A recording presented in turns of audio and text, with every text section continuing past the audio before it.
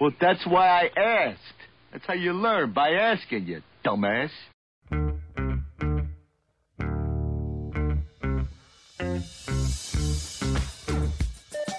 TGIF, it's Manson Mitchell with Gary Manson, Suzanne Mitchell. A double shot of good conversation with great guests to jumpstart your weekend. Manson Mitchell, you're on the air. Thank you, Eric Kramer. TGIF indeed. Hi, everybody. I'm Gary Mance. I'm Suzanne Mitchell. Together, we are Mance and Mitchell in your ears for the hour. We also have, as we do typically of a Friday, our buddy, bad boy, Benny Mathers at the board. Benny, how are you today? Doing awesome as usual. It's good to be back in the hot seat here with you guys. Oh, we always love having you with us. And congratulations to the suddenly surging Seattle Mariners. They lay waste to the Oakland Athletics, and I think it just gets better from here. Yeah, World Series is not too far away. I'm obviously thinking optimistically. I hope so, too. It'd be the first time. I would love nothing more in the fall, nothing more than to see the Seattle Mariners go to the World Series. Wouldn't that be terrific? I think it'd be awesome. First, we should start with the playoffs because we haven't been there as enough times either. So there we go. Yes, let's make sure we get there without the crushing disappointment of 2001. Oh, I still remember that. You had to bring it up, did you? You had to bring it up. That broke Dave Niehause's heart and a whole lot of hearts besides. Yeah. Oh, my goodness. So go M's. Yep. And Suzanne, you and I, he quickly pivots. You and I have the pleasure and the privilege of talking to a couple that they have rocketed to the top of the list. Those people whom we regard as friends, yet we've never met face to face. Yes, two of those people that we would definitely like to have a meal with and get to know a little bit better because we just know them from the radio. And they agreed to be on today, and we didn't even know what the topic was going to be. And you and I sat down and we made up a list of things to talk to them about that they know nothing about. It's not their books. It's not anything that we have talked about before in this way, but we are going to hammer them with great questions of things that it's going to surprise them. Now, does this mean that they've got to hire out Jen Psaki to try and fend off a barrage of questions that may be thinly veiled criticism or perhaps barbed in some way? We wouldn't do that to the Medias. There's no barbarous japes. There are no criticisms. Well, thank you for that, Moira. We have wonderful topics. Why don't you introduce them today? Let's bring them on because my list is hot and ready to go. My goodness, we love Suzanne when she's hot and ready to go. So I'm going to bring up the guest bio at this time. Betty's over there nodding. Well, I mean, I had more to say, but I think you took care of it, and I think you want to move on. How lascivious of you, my fine friend. That's what I'm here for. And he's going back at you. Right. Pew, pew.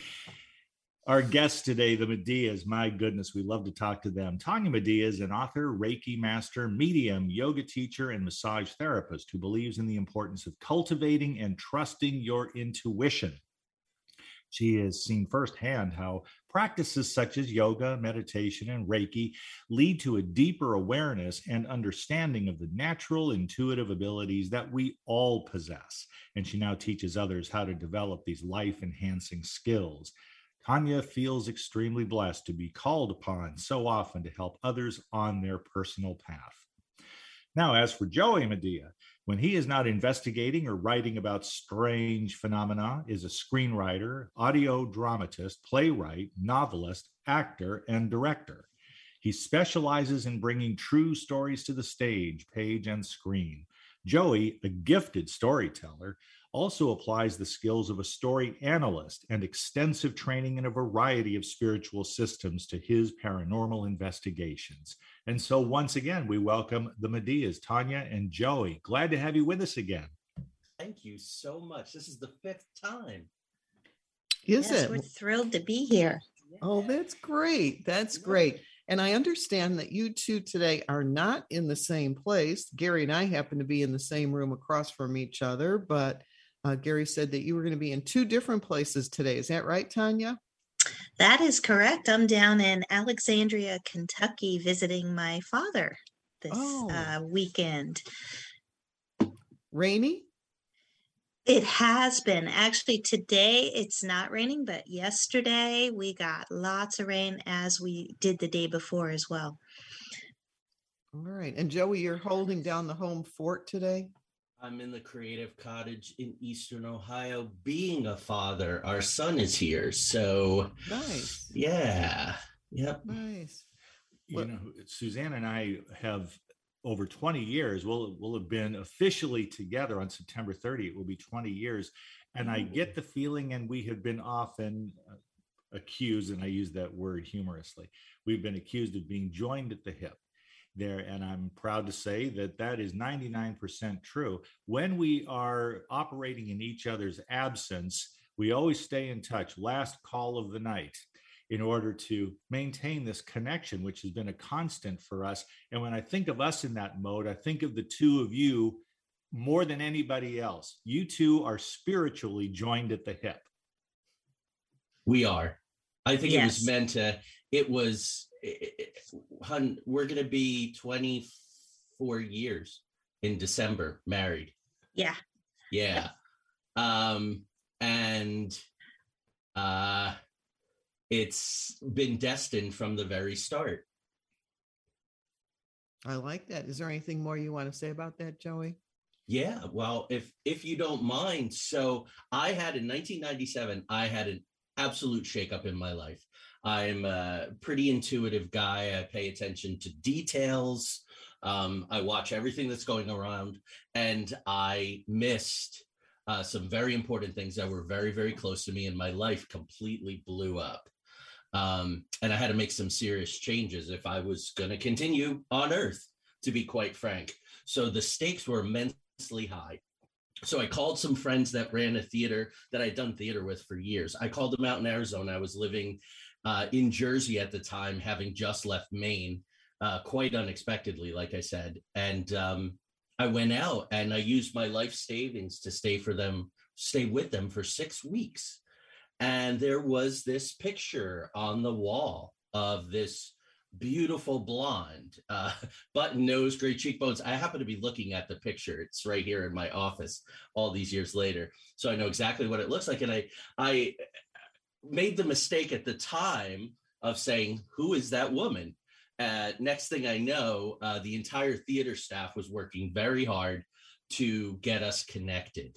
And that was in May. We started dating in July. I moved in September, proposed later in September. We got married in December, and it's going to be 25 years.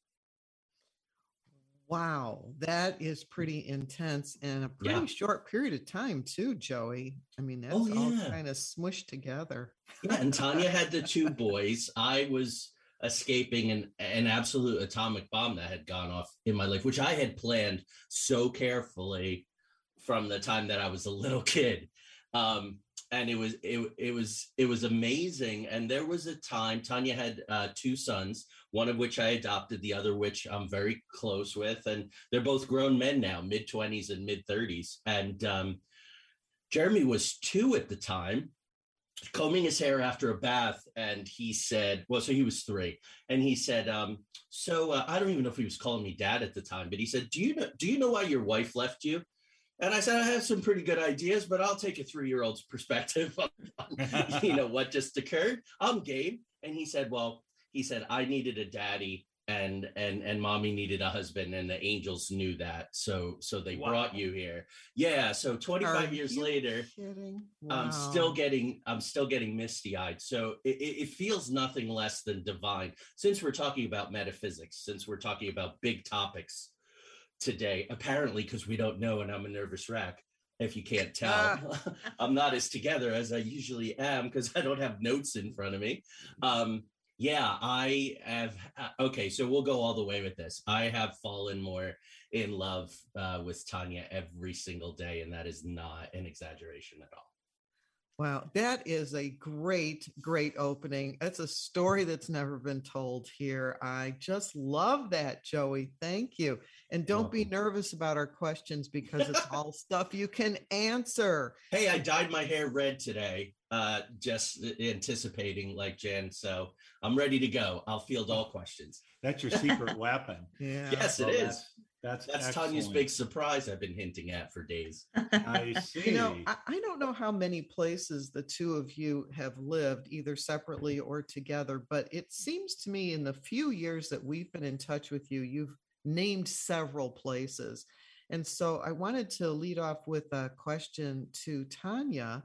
I don't know what parts of the United States that you've lived in, but since you both study metaphysical things and have done research, paranormal research, do you find equally haunted places throughout the United States? Or do you find some regions are more haunted than another? And what is that based on? Is it based on the trauma of that area or something else? That's a great question. I would say, and I have lived a lot of places. I grew up, my dad was in the military, so I was an Air Force brat. So I moved around a lot in my childhood and just kind of carried that into my adulthood. And I think that pretty much every place is equally haunted. I like to say the whole world is haunted, really. But I think that there are certain areas that tend to have more activity of what we would call high strangeness, like UFO flaps or maybe, Bigfoot sightings, cryptid sightings, that type of thing.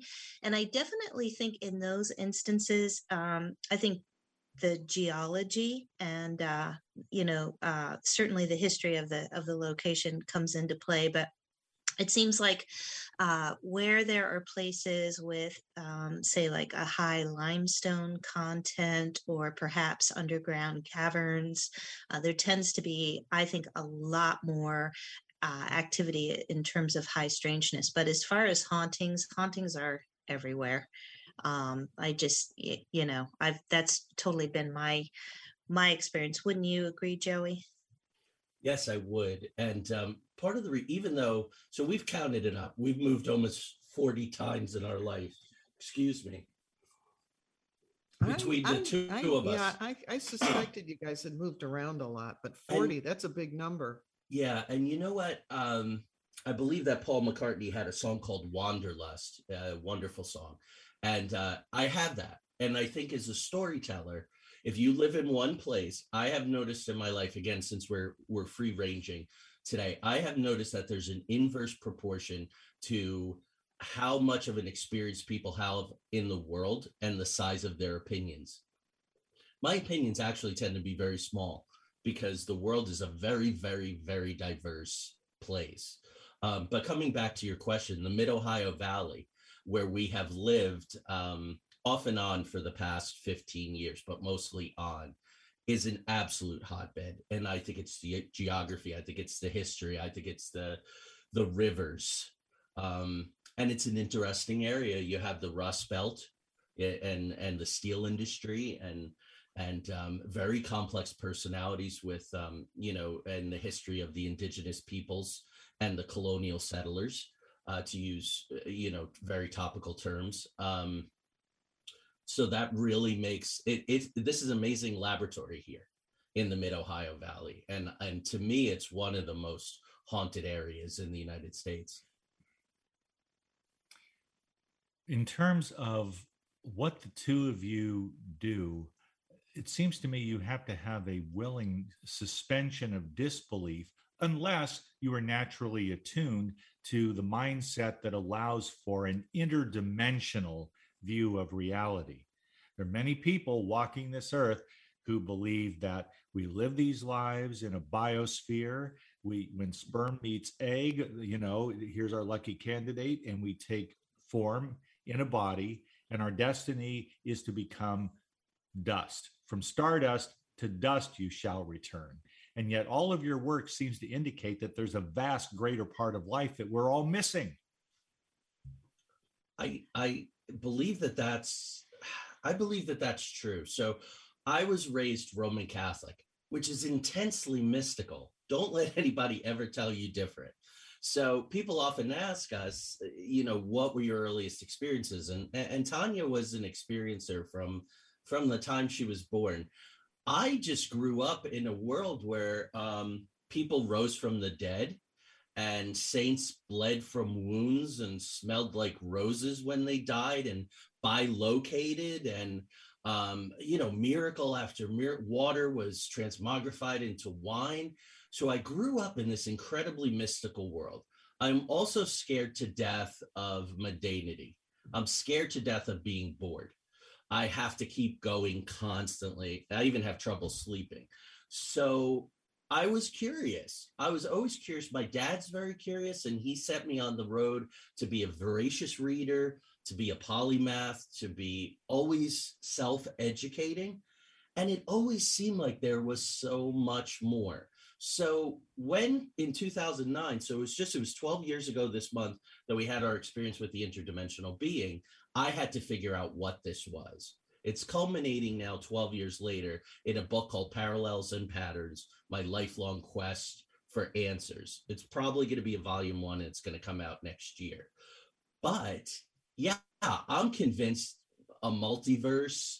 I'm convinced we create our own reality. I'm convinced that we don't even understand the difference between aliens, interdimensional beings, time travelers, angels. It's so complicated, but so wonderful that I wake up every day and I'm like, let's see what we can maybe try to learn a little bit about more today. What is the universe going to share with us? If we're humble, if we have a healthy skepticism, what is the universe going to share with us? Good questions. I like your open-mindedness, Joey. One of the things that Gary and I were talking about today was that the two of you do have so many interests. You are voracious readers. You have interests that go in every direction, and it allows us to go in every direction. So let me start with you, Tanya.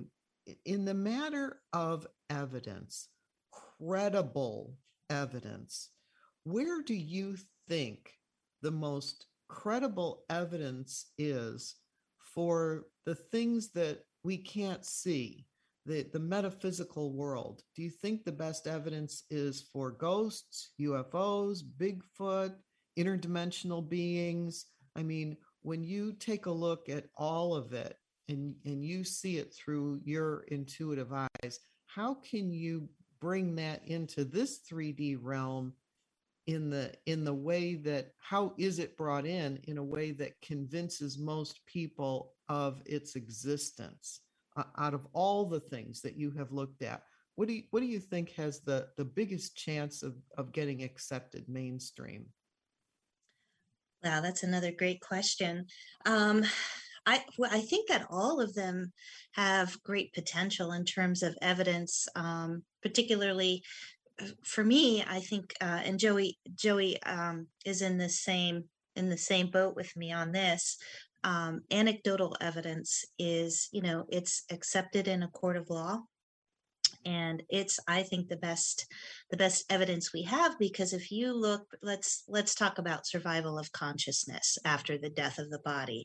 If you look at all of the accounts of people who have had experiences, and compare those experiences, particularly if you bring in mediumship and look at the evidence that the medium can bring through. For example, when I am doing a reading, I did one, it was so delightful. Just last week, I was doing a reading for a woman, and her granny was coming through, and she was showing me things that were very, very specific. Something as detailed as she was showing me a lunchbox, and she was making a sandwich with some kind of meat spread, and she was wrapping the sandwich in wax paper.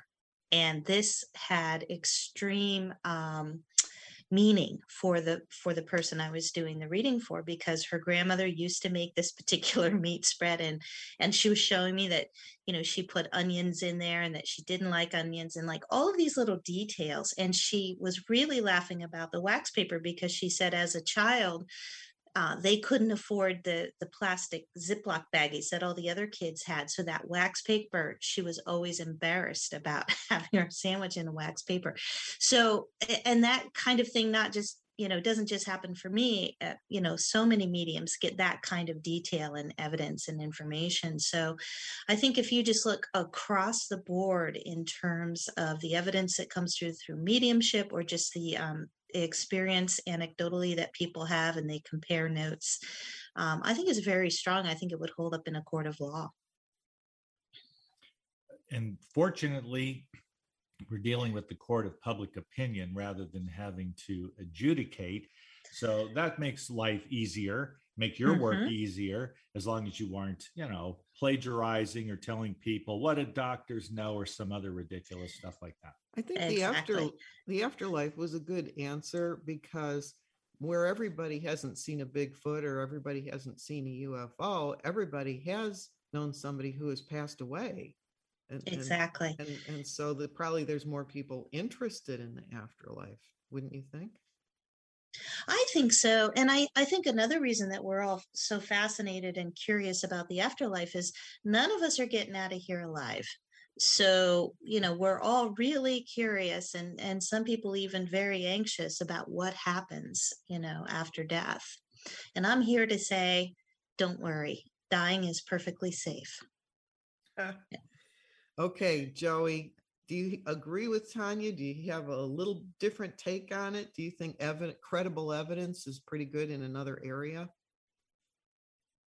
I agree with Tanya, and I also agree with you, Suzanne, that it seems that the percentages are highest when it comes to life after death. And I'm doing a deep dive now into ancient history. We're talking like in Britain, in the British Isles, 2000, 3000 BC, where there are these stone complexes that are absolutely immense, like on the Orkney Isles, and very, very detailed. We're talking 5,000 years ago. So death has been the preoccupation of the living since the very, very, very beginning. I do right now, and we were doing a show last night. I had a special co-host on our show, Into the Outer Realms, talking about alien contact abduction and hybridization. And so the smoking gun, I think, in that area is implants and the work of Dr. Roger Leir. So I think the more that gets released about these implants that are being taken out of people, that emit radio waves, that are made of nanotubules, that are have biological cocoons around them so the body doesn't reject them, that's something studyable that can give credence to the whole alien abduction narrative, which can easily be, by cynics, reduced down to it's mass sexual trauma, or people are simply making it up, or they watched a movie about alien abduction and they dreamed about it and now they're convinced real, and regression hypnosis has no place. So I think that that's a very important smoking gun. On the other side, what Tanya and I have really come to with survival consciousness surviving death is reincarnation. Because there's people like Ian Stevenson and his mentor at the University of Virginia who studied thousands of these cases, who show pictures of 5 people to a 3-year-old child and say, which one is you, or which one was your mother, or which one was your friend? And they pick the picture out. They go right to it. There's no hesitation. There's no hemming and hawing. They interview people. There was a young lady in India. She said, I'm from a village. She's 7 or 8 years old. I'm from a village 100 miles away. My husband is named such and such. Here's the house that he lives in. Let's go there. And they go there and they see it. So I do think Tanya's absolutely right. Anecdotal evidence is what we have. But think about empirical evidence. It's the same thing. It's going into the laboratory and enacting a story. You just happen to be using scientific tools to enact the story. But I do think there are things like implants, things like reincarnation testing that give us some pretty good hints that there's something legitimate going on in the world. Your attention to scientific protocol, to applying whenever possible the scientific method. And people in the world of science, we mean whenever possible, you apply the scientific method to any question that can be answered or at least speculated upon by scientists. Fair enough. I love that you do that. I also love your commitment, Joey and Tanya, to being forthright in what you find, what you don't find, what you believe, and what you don't believe. I mention this in connection with a conference I attended many years ago. It's over a decade now. And it had to do with UFO crashes, with contact experiences, physical evidence of extraterrestrials, and what they leave behind if a ship does crash. What was found at Roswell, right? The granddaddy of them all, but these other places as well. And one of the speakers, who is no longer with us, said that he had clear evidence of recovered material. I believe it was from the crash at Roswell, purportedly. And in the middle of this presentation, which of course immediately heightened interest, this gentleman said, and wouldn't you know, somebody came in, I don't know how they did it. It could be somebody from the federal government or some secret organization, but somebody came in and stole that artifact. And then in another presentation, which happened subsequent to that, it might have been a radio interview that I listened to a few years later. The same person gets on there and talks about how he went on a trip to Area 51 and, oh, the strange things in the skies, right? And wouldn't you know, he said, there he is without his camera. Okay, so they came in and they stole your artifact. That's bad enough. But then you purposely go to Area 51 to gather evidence and you don't bring a camera with you. You're willing to brave the security forces guarding the perimeter of Area 51, but you forgot your doggone camera.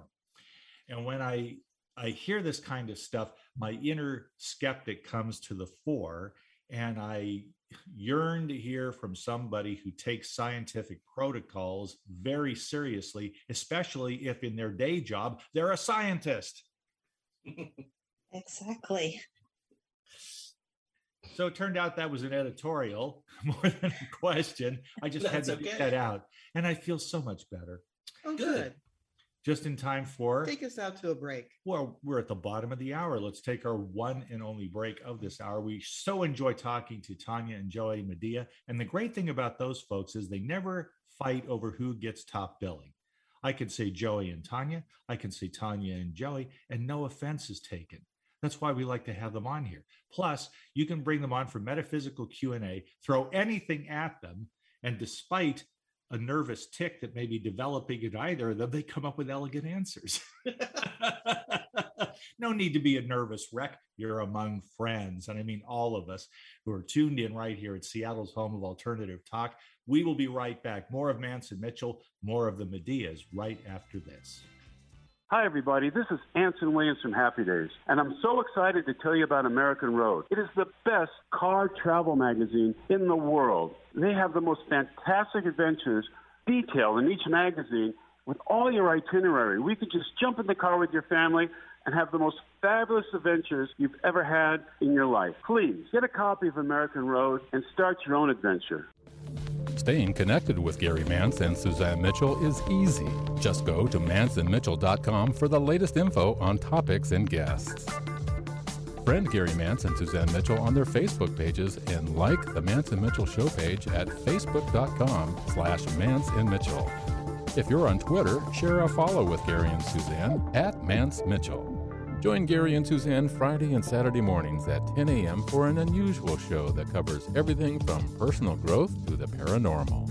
Here's an amazing act. Here's a tremendous act. Here's a startling act. The amazing, the thrilling, the greatest, spectacular, incredible, exciting, wonderful, world famed, most unusual novelty act. The home of the A-team of Alternative Talk is manceandmitchell.com. Heard right here on Alternative Talk 1150 AM or streaming live from your computer anywhere. Terry Loving wants to help you with your online marketing challenges right now. She has several courses she is giving away to help you get your business working for you online. Yes, giving away. WordPress websites are her specialty, yet her technical skills go way beyond that. Check out her blog at terryloving.com or email her directly at terry@terryloving.com. That's terry@terryloving.com. On Friday, Manson Mitchell welcomed back Tanya and Joey Medea, a friendly and engaging couple whose metaphysical interests include ghosts, pirates, and much, much more. On Saturday, Mary Torrey makes her Manson Mitchell debut to answer the question if a miracle is really a miracle, or is it an inevitable outcome of applied principles? Bringing you mastery and mystery since 2007. We are Manson Mitchell, Friday and Saturday mornings at 10 on Alternative Talk, AM 1150. Alternative Talk 1150. Welcome back to Manson Mitchell and our guests this hour, Joey and Tanya Medea. I usually say Tanya and Joey, but I'm switching it up here, Joey and Tanya. If people would like to find out about your radio show, what you do, your website, this is the time to let our listeners know. They might be there with pen and paper in hand wanting to connect with the two of you. So, Joey, where can they find you? Every Thursday night at 7 p.m. Eastern Standard Time. If they go to the Into the Outer Realms Facebook page or to the Joey Medea YouTube channel, they can watch Into the Outer Realms. It normally runs an hour to an hour and a half.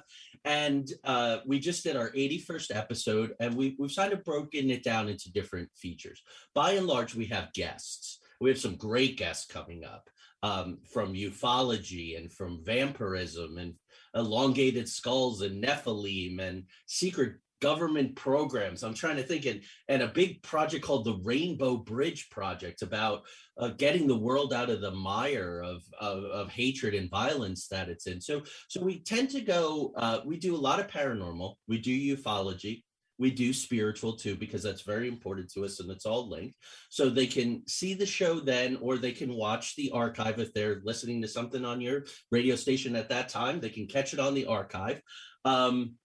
And they can reach me probably through Facebook is the best way, Joey Medea, or Instagram or Twitter. And Tanya, you want to tell them how to reach you? Sure. You can find me on my website, which is tanyamedea.com. I'm also on Facebook. Oh, I'm sorry. Why don't you spell that? Sure. TONYAMADIA. Thank you. Very good. Joey, you had mentioned earlier in one of your answers, you were talking about interdimensional beings. And it got me to thinking about out-of-body experiences. Have you had an out-of-body experience? I have. And for me, I'm still quite a ways away from being able to do it at will and in a controlled manner. So I am an astral traveler. And this has been told by Reiki masters, by shamans, things like that. I spend a lot of, it could be why I'm never in a very deep sleep when I'm sleeping.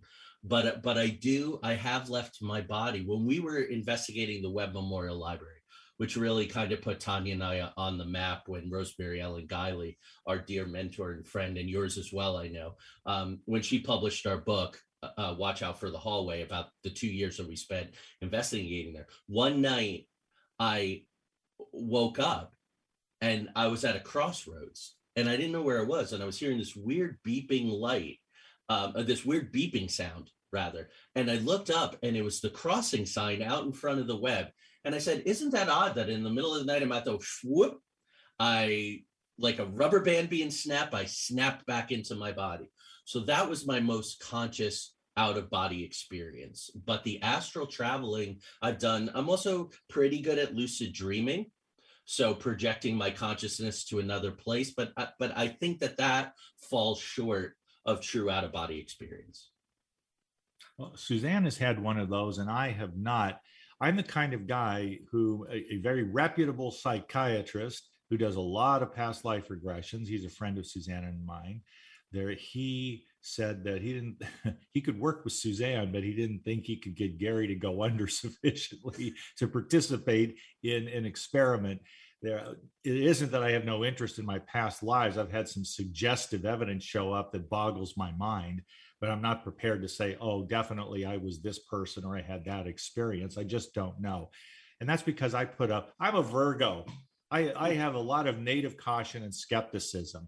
My left brain works overtime. And so for me to open up, to give permission in a way for a regressionist to take me through that experience, to put my past selves, my past life experiences at their disposal for examination, is something that I am too cautious to allow unless something about the way I look at the world changes. So for those of you who've had these experiences and have had the courage to delve into past life experiences and the implications thereof, I admire you. My out-of-body experience, Joey, had a couple things that were similar to yours. It happened when I was under extreme stress in the late 70s. And under a lot of stress, and I was having anxiety, I left my body one time that I'm aware of. And like you, I went to a location where I said, what am I doing here? And snapped right back. And the location that I went to was actually off the planet. I was looking back at planet Earth from some very distant location, and I could see it lit up the way, you see it when they were talking about astronauts and the like, being on the moon. But I snapped right back like a rubber band. And I, for the 1 second or so that I was aware that I was out of my body, I was terrified. And so right back. Yep. So that was mine. What about you, Tanya? Have you ever had an out of body experience? Yes, I've had many. The first time I remember having an out of body experience was similar to what you just shared, Suzanne. We had gone. This is when I found out I was claustrophobic. Actually, we had gone into a cave. I was living in Arizona. We were exploring this cave. We didn't go very far into it, and I realized that I was just freaking out. So I came out of the cave and I sort of like passed out. I mean, I hyperventilated to the point. I mean, that's how severe my claustrophobia. I discovered how severe it was. So as I passed out, I saw myself just kind of leave my body, floated, like I was looking down at my body. And just like you, I snapped back. Like that scared me so much, even more than the cave, I guess. And I snapped back into my body. But throughout my life, like Joey, when I'm sleeping, I have had a lot of out-of-body experiences. And then recently I became so interested in doing it at will. I read Robert Monroe's Journeys Out of the Body, which is a great book. I recommend it to anyone who's interested in learning how to do this at will. I still haven't mastered being able to do it whenever I try it, but I can occasionally do it at will. So and oftentimes what I'll do is just sort of lie down, go through the steps that he outlines in the book, and then I'll end up leaving my body and walking around the house, which is just a really cool experience. Yikes. Now, I have read testimonies from people, and they might be as much theory as actual reports of experiences, but I have read from at least one person who is considered authoritative that every night when we go into the dream state, we fall asleep, and at some point when the brain waves are just right, we actually leave our bodies, so that the OBE, the out-of-body experience, is universal among human beings once we enter the sleep state, and on a nightly basis, no less. I have my doubts. I mean, how would you prove something like that? But if we actually wander into these other realms, including the outer realms, we're doing it as a function of being spirits in a human body, where consciousness is non-local, and yet there we are sleeping in our own bed or in a hotel or at a campsite, and our brain takes over when our lids are closed and we yield our consciousness to that experience. What do you make of that as a theory? I'm sorry. Go ahead, Joey. No, go ahead, Tanya. I was just going to say, I tend to agree with that. I think you talked about being a Virgo, and Virgos do like to analyze things. And, I think a lot of times in our waking, with waking consciousness, we're analyzing constantly and thinking, and we are in the left brain. So when we go to sleep, all of that shuts down and really allows for our consciousness to roam wherever it chooses. That was also I like that roaming part. Yes, go ahead. No, I was going to say Robert Monroe talks about that in his book, because he noticed he was having these out-of-body experiences, and he really, again, wanted to apply the scientific method. So he meticulously took notes and then he developed this sort of protocol that he would use based on what his experience was when it would happen to him, spontaneously. And then, of course, later he founded the Monroe Institute, because he did believe that we all do this. And it's just a matter of, learning how to control it so that you can, make the most of it. So we might be out of our bodies every night when we're dreaming. What he's talking about is being able to leave your body when you're in more of a waking state. Do I understand that right? Well, it's more of choosing to do it rather than just dreaming. Exactly. Doing it. Yeah. Doing it, setting the intention. Exactly. Okay. So you're not quite, you're kind of in that liminal state is where you want to be, because you want to be conscious enough that you can test certain things. And try things like he recommends, like trying to put your hand through the wall, he gives different techniques for really testing, am I really out of my body or am I dreaming, kind of thing. So yeah, doing it more at will, but you're not quite asleep, but you're also not fully alert and awake. Excellent. I have a note here, Gary, and I only have one word, and you gave it to me, so I don't know what the question is. Bigfoot. Okay. Yes, this large hominid, bipedal. I'm very curious about what you, Tanya, and you, Joey, think separately and together. Have you reached at least any tentative conclusions about the possible existence of a Sasquatch, a Bigfoot, and what kind of creature would that be on our planet? Because there are a lot of us who think if he exists at all, I'm even being sexist, there would be big feet there with both genders. That makes them earthbound creatures. And yet I hear some people say, well, they're interdimensional. I go, no, I don't know that they're interdimensional. There's no bones. Where are the burial remains? Mounds, anything that even the Neanderthals, if you go back in the depths of early human consciousness, there were funereal rituals that you could clearly see delineated in the fossil record.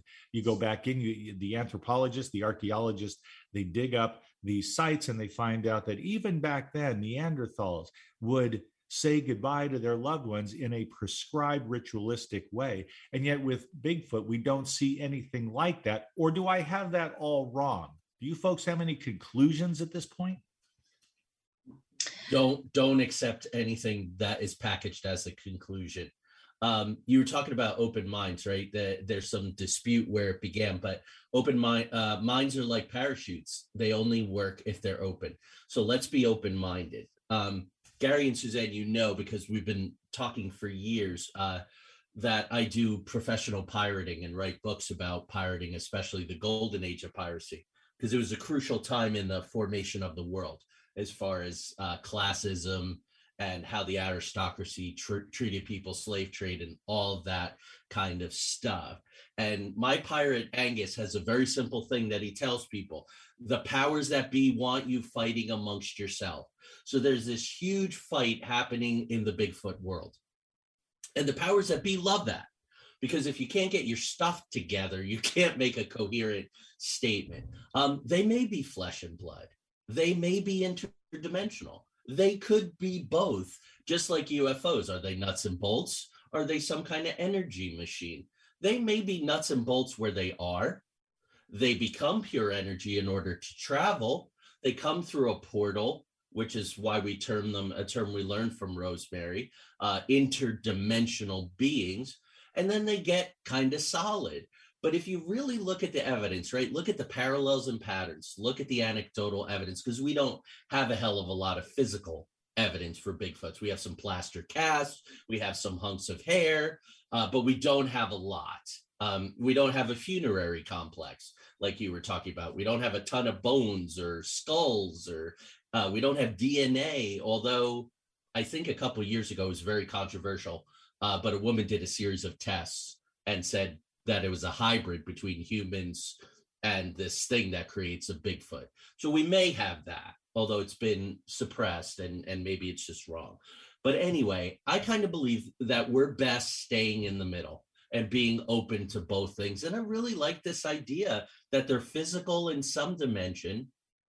They become energetic, and Tanya can tell you, there's plenty of cases where someone sees a UFO and there's a Bigfoot, but the Bigfoot is buzzing, or the Bigfoot has this weird black box, or the Bigfoot is telepathic with these people, and suddenly these people have all kinds of psi experiences, and they're seeing ghosts like Tanya does, and they're creating poltergeist activity in their homes.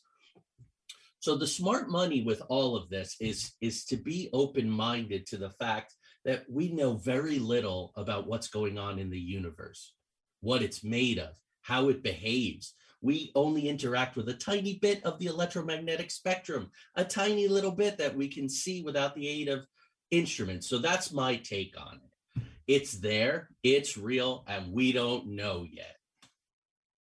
And Tanya? Well, I certainly agree with everything Joey said, but I will add that, Rosemary was also, Rosemary Ellen Guiley was very interested in Bigfoot. In fact, one of her last books was Planet Bigfoot.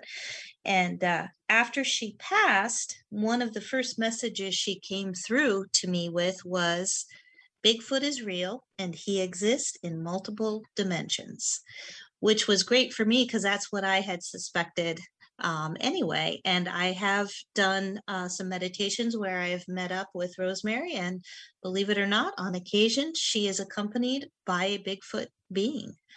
So take take that as you will, but that has been my experience. But I had experiences prior to getting that message from Rosemary. Like throughout my life, I've had dreams where it felt very, very real, even though I knew it was a dream, but I would make contact with a Bigfoot type creature and communicate telepathically. So I kind of wondered, was that an out-of-body experience because it was so real and vivid, and the detail was there?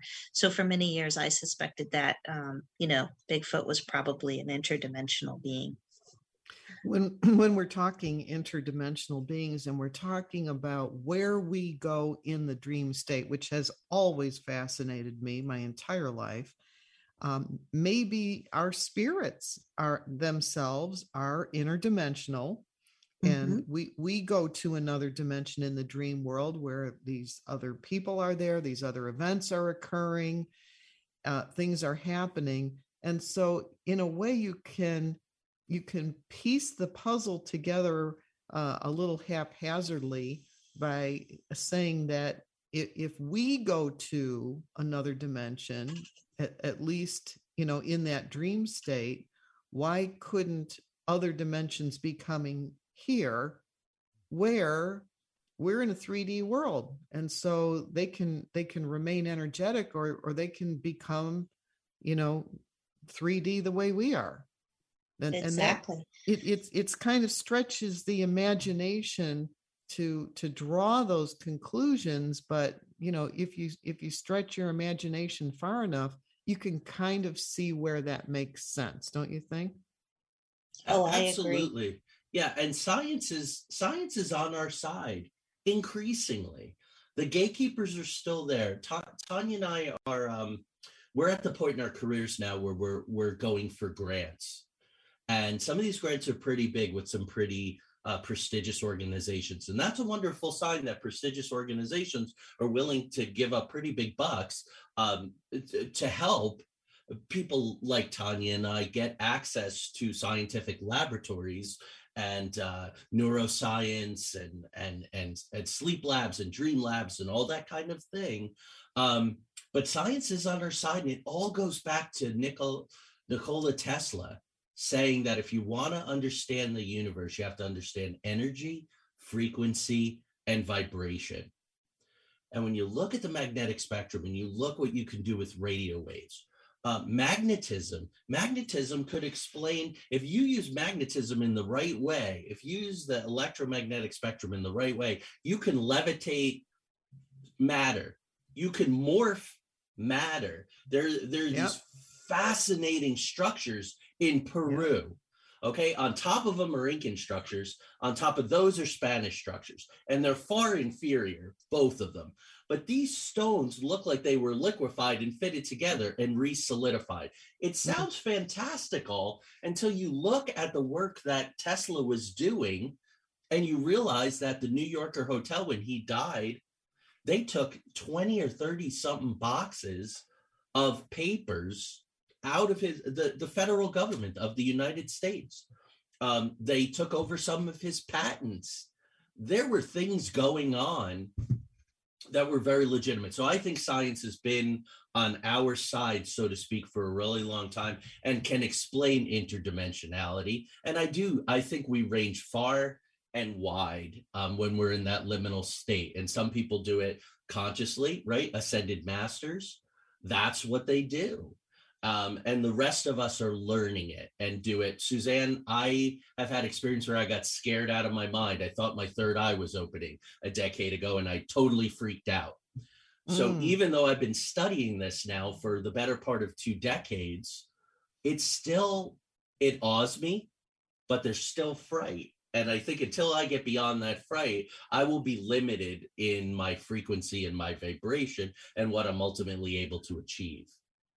When you mention energy, frequency, and vibration, immediately I thought of the Coral Castle, because the man who built the Coral Castle in Florida said he figured out how the Egyptians made the pyramids, and a single person with no electricity moved these stones that weighed tons. Forgot the man's name, Gary. You're pretty good with names. Edward Leeds-Skalman. Yeah. It's right there. It is right there. Yeah. And right here, we were fascinated by Coral Castle. Yep. You could move the door, which weighed, I don't know how many tons. It was 10,000 pounds, something like that. You could move it with a single finger.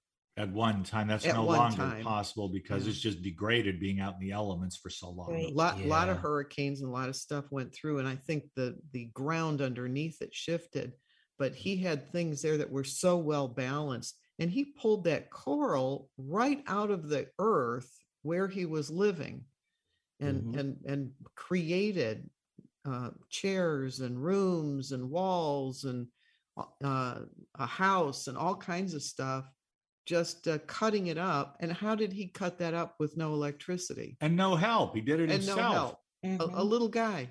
Yeah. I think that the smoking guns are there. I think the stakes are very high in a very materialistic world that relies on fossil fuels and all this kind of stuff that I say they, you know what I mean by that. The powers that be just, there's money to be made still. So I think that a lot of these things are out there, and that's the parallels and patterns. I think if you're really serious about what we do, you have to. Rosemary always had a book in her hand. When she came to visit us, there was social time, and then there were hours before she slept, where she was writing, where she was reading, she was researching, doing interviews. That's what we learned from Rosemary, and that's the flag that we're trying to carry. This work is immensely time consuming because there's so much data out there. And if you can bring it all in and you can start correlating it like a giant database, right? These patterns and parallels will emerge that give credence to anecdotal evidence. Then you start to add in some of these smoking guns, implants and elongated skulls and these fascinating structures that have been in front of the public through Ancient Aliens for 2 decades now? I mean, it's all out there. So that's where I'm at with it. If we just do the work, we'll get there. Great conversation today. Joey Thank Medea, you for Tanya being with Medea. us. Thanks, folks. We will do this again. Thank you. All right. Stay tuned for Christy Upchurch Show and later on American Road Trip Talk with host Gary Mance. Well said. Have a great weekend, everyone.